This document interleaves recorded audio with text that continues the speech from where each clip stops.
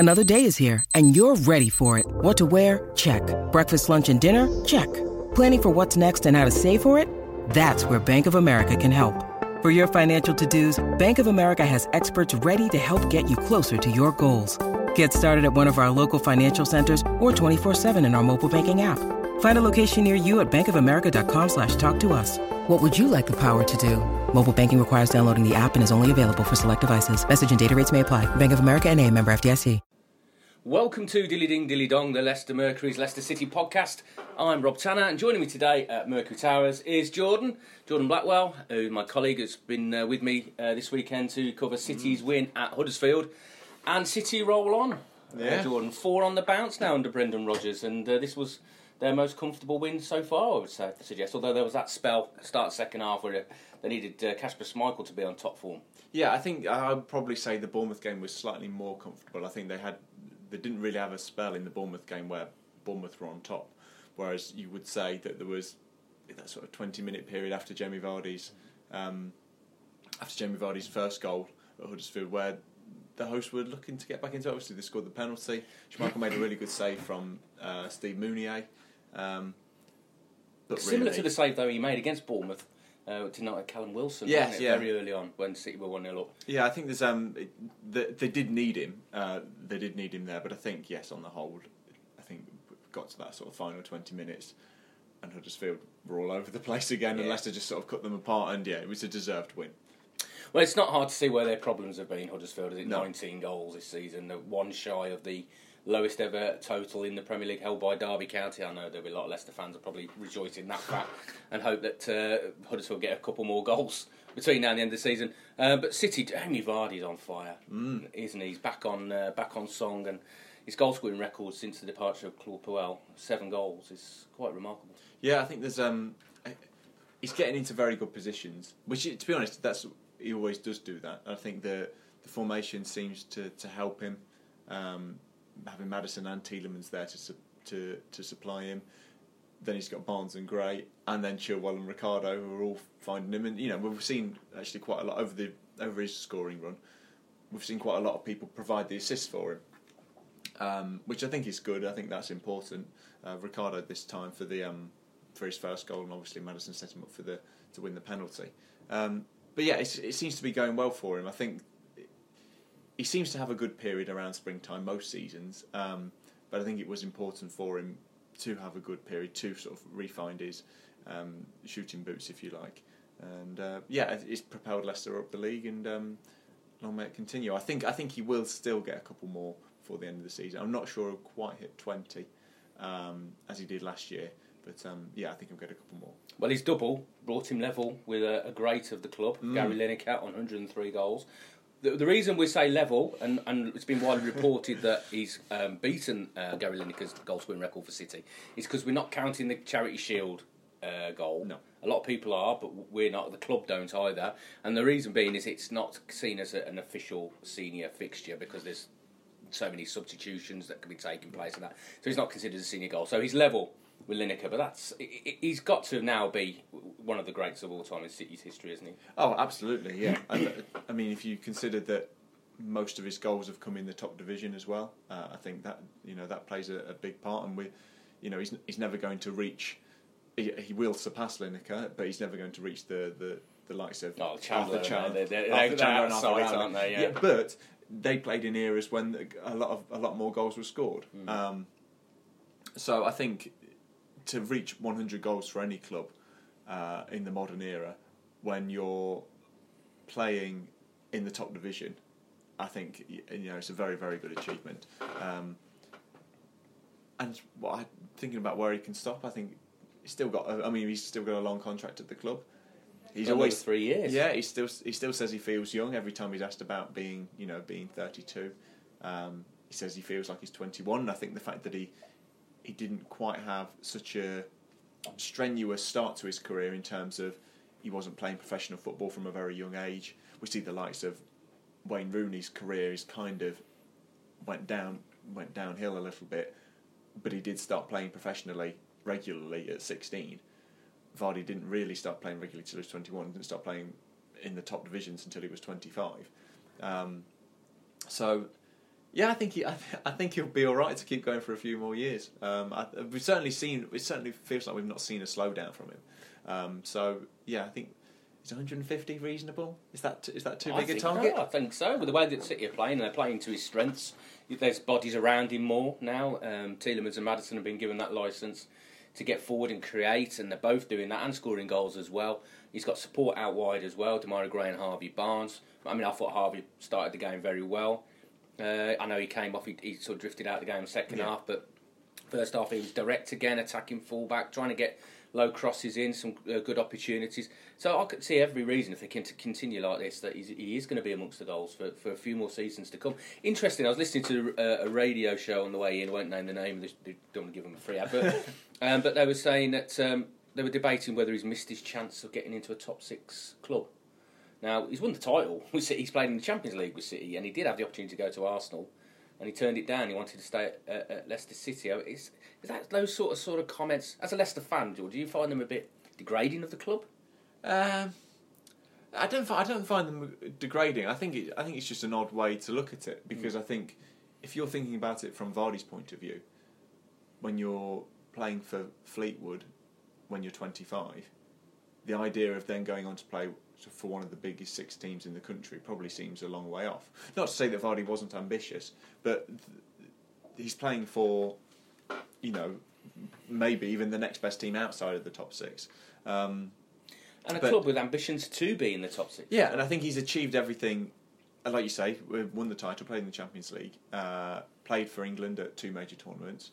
I think Vardy appreciates that he is loved at Leicester, and it's not necessarily, if he went to another club, he would have to build that support again, if you like. And I think he does really appreciate that, being at somewhere where he knows he's sort of universally loved by the supporters because of what he's achieved. So I think for some players, there are more important things than just playing for a top 6 team. Yeah, I don't think it's too degrading. No, I just think it's one of those silly topics that radio shows quite often talk about. Well, let's hope that a few other players feel that same love that Vardy's felt from City and wants to stay. I mean, certainly Youri Tielemans, once again, yet another superb performance. But every time he puts in a display like that and scores a goal like that, you think, how much is that price tag going to be now? Yeah. And how many other clubs are going to be monitoring the situation? And if the reports are true about the number of clubs now that are looking at Tielemans, they find a bit of a task to get him to sign permanently. Yeah, I think so. I think because he's not going under the radar, is he? He's making an impact in every game, and I think we saw a long range goal from him at the weekend, and that was a regular feature in his game when he was at Anderlecht. But we'd not seen him do that yet for Leicester. But now he's done that in the Premier League as well. You sort of start questioning, well, is there anything he can't do? And he's only 21. So, yes, I think there will be plenty of teams interested. I think certainly, I know Manchester United and Spurs are the 2 teams that have been mentioned. I think he would improve both of their midfields. So that it wouldn't surprise me if they did. They were interested. I still think Leicester have got a decent chance. I still think the fact that Silva's playing well at Monaco is the key. But it's certainly going to be an interesting one, and I would say probably one that's going to drag over the summer. Yeah, we're quite used to sort of transfer sagas at Leicester. And I think he will as well. I mean, I know they'd want to get it done early and get strike while the iron's hot, and certainly they've got an advantage, a head start on the other clubs because of the relationship with Monaco, because of the loan switch between Tielemans and Silva. You're right, Silva definitely holds the key. If they want him that bad that they're willing to do a player plus cash deal for Tielemans, then I think City could get that done. But if they decide they just want cash only for Tielemans, then it's going to be open to bids. And I think there's a few big hitters out there that probably got deeper pockets than Leicester City. I mean, and likewise with James Maddison. I mean, his performance again on Saturday was much more like what we saw at the start of the season. He's looking a lot more effective in games, influential in games. And there was some speculation afterwards about what clubs could be coming in for Maddison in the summer as well. I saw Tony Cascarino said Arsenal should target him as a replacement for Aaron Ramsey when he leaves for Juventus in the summer. You get the impression with all these reports that City could face a bit of a task to keep some of these top players. Yeah, I think so. I mean, because they tick so many boxes, Leicester's players. I think the fact that they're certainly, you're looking at Maddison, Chilwell, and Maguire. They're young, English, and they've got Premier League experience. Those are three big things that lots of the top teams want. In terms of fulfilling Premier League, squad rules and whatnot. But I think Leicester will have shown in the past that they don't let players go easily. And we've been saying that really there's only been one high-profile departure each summer. And if Leicester can keep to that, then they're going to keep pretty much they're going to keep the majority of their big players. It becomes difficult for Leicester if they all of a sudden start to think, well, they sell three of them. Think, we need to get the money in for these players now for whatever reason. I think that's when it would become more difficult to invest that wisely and get players to click straight away. So I think, yes, they need to keep as many as they can. I still think we probably will see one departure over the summer. I would probably say the most likely one would be Maguire, mainly because of the interest last summer. But then again, they're on the up. Rodgers has galvanised the team. Maguire said recently that he thinks he can, do stuff at Leicester and keep moving up the table. So that there's no reason really for players to be desperate to move on. But of course, the lure of the big clubs is large. You mentioned there Maguire. He wasn't available for Saturday, given time off after the birth of his daughter in the week. The daughter came a little bit early, there were a few complications, so he was given time off by Brendan Rodgers to spend with his family. Johnny Evans was due to play, but had to pull out in the morning of the game with a hip problem, and was ruled out after being assessed at the team hotel. So that gave an opportunity to Charles Söyüncü to come in. We haven't seen him for a few months, but he performed very well, doesn't it? And it just makes you think, with Benkovic coming in as well, if they do have to sell Maguire to Man United, they're going to be pretty well set. Yeah, I think it's we're probably saying that Söyüncü was kind of the forgotten man, really, because you wouldn't have said with the performances of Morgan, Maguire and Evans that there was really any need to change them, and you maybe thought, well, we're going to get to the end of the season without seeing Söyüncü again. All of a sudden, he's been given a chance. He's taken it. I know he gave away a penalty, but Rodgers was fairly adamant that there wasn't a penalty, that Söyüncü won the ball. It was an unfortunate slip. I think there's probably a debate either way that it was you could say he won the ball, you could say it was a foul. I don't think he needed to lunge, but then I'm not sure he totally knew that Grant was there. But he was in the right place to make clearances.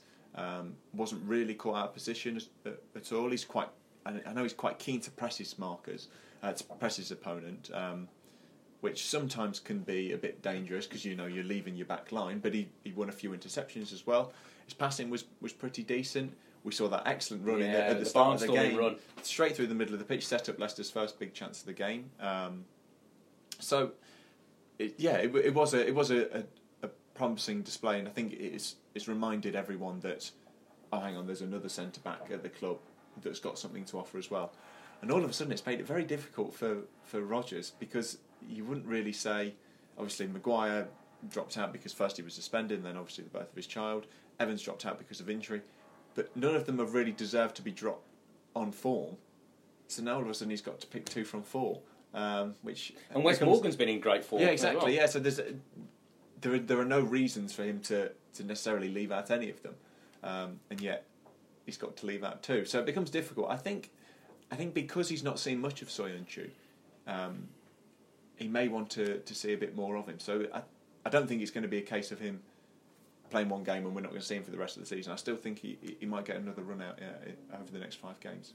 Well, City's form has seen them move up to 7th in the table.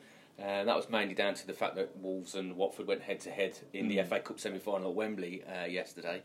But City are there now. The others have got a game in hand on them. It could be potentially enough for Europa League qualification if Man City win the FA Cup, if we beat Watford in that final. Now, I think the momentum's with City, and I fancy them to get 7th. I know you still think Wolves have probably got the better run in, the easier run in to snatch 7th, but it's going to be interesting. It gives you something to yeah, I think that's get excited that's about. the main thing.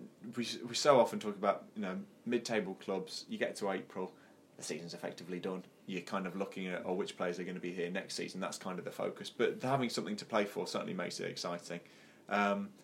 Yeah, I've said Wolves all along. I said Wolves probably when we first started having this conversation around January, February time. So I'll stick with them. I think their running's a lot more favourable. Obviously, they've got a game in hand over Leicester. They've got a few sort of relegation fighting teams, relegated teams. They've got Fulham to play. They've got Southampton and Brighton to play as well. Obviously, they've got a big head-to-head with Watford as well in the league. They'll want revenge after what happened yesterday. Yeah, but I think looking at Leicester's last 3 fixtures, Arsenal at home, Man City away, Chelsea at home, can't see them picking up too many points there. I know you're feeling if they've got. I'm feeling confident. Yeah, certainly at home. Arsenal and Chelsea have both had their moments this season where they've looked really average. And if they have one of those days at the King Power, and the way City have been going and developing and getting better and better under Rodgers, it seems like every week we see an improvement in some area or another. I think they'll be strong in those final few games, especially if there's an incentive there. Yeah, but there might be then an incentive for, say, Chelsea on the last game of the season. They might be playing for the top 4. There might be, yeah. So I think, but if it falls right for Leicester, and say Chelsea have either secured their top 4 place already or are totally out of it, then maybe that will play into Leicester's hands. But yeah, I feel like they need things to fall their way. Yeah, well, we've got loads of stories and reaction from the victory at Huddersfield on Leicestershire Live right now. We'll be bringing you all the build-up as well to Friday night game. I'm not sure about that. Against Newcastle this week, and we'll have the press conference on Wednesday afternoon. We'll be bringing you a live blog from the King Power Stadium on Wednesday, so do join us then. Thank you for joining us this time.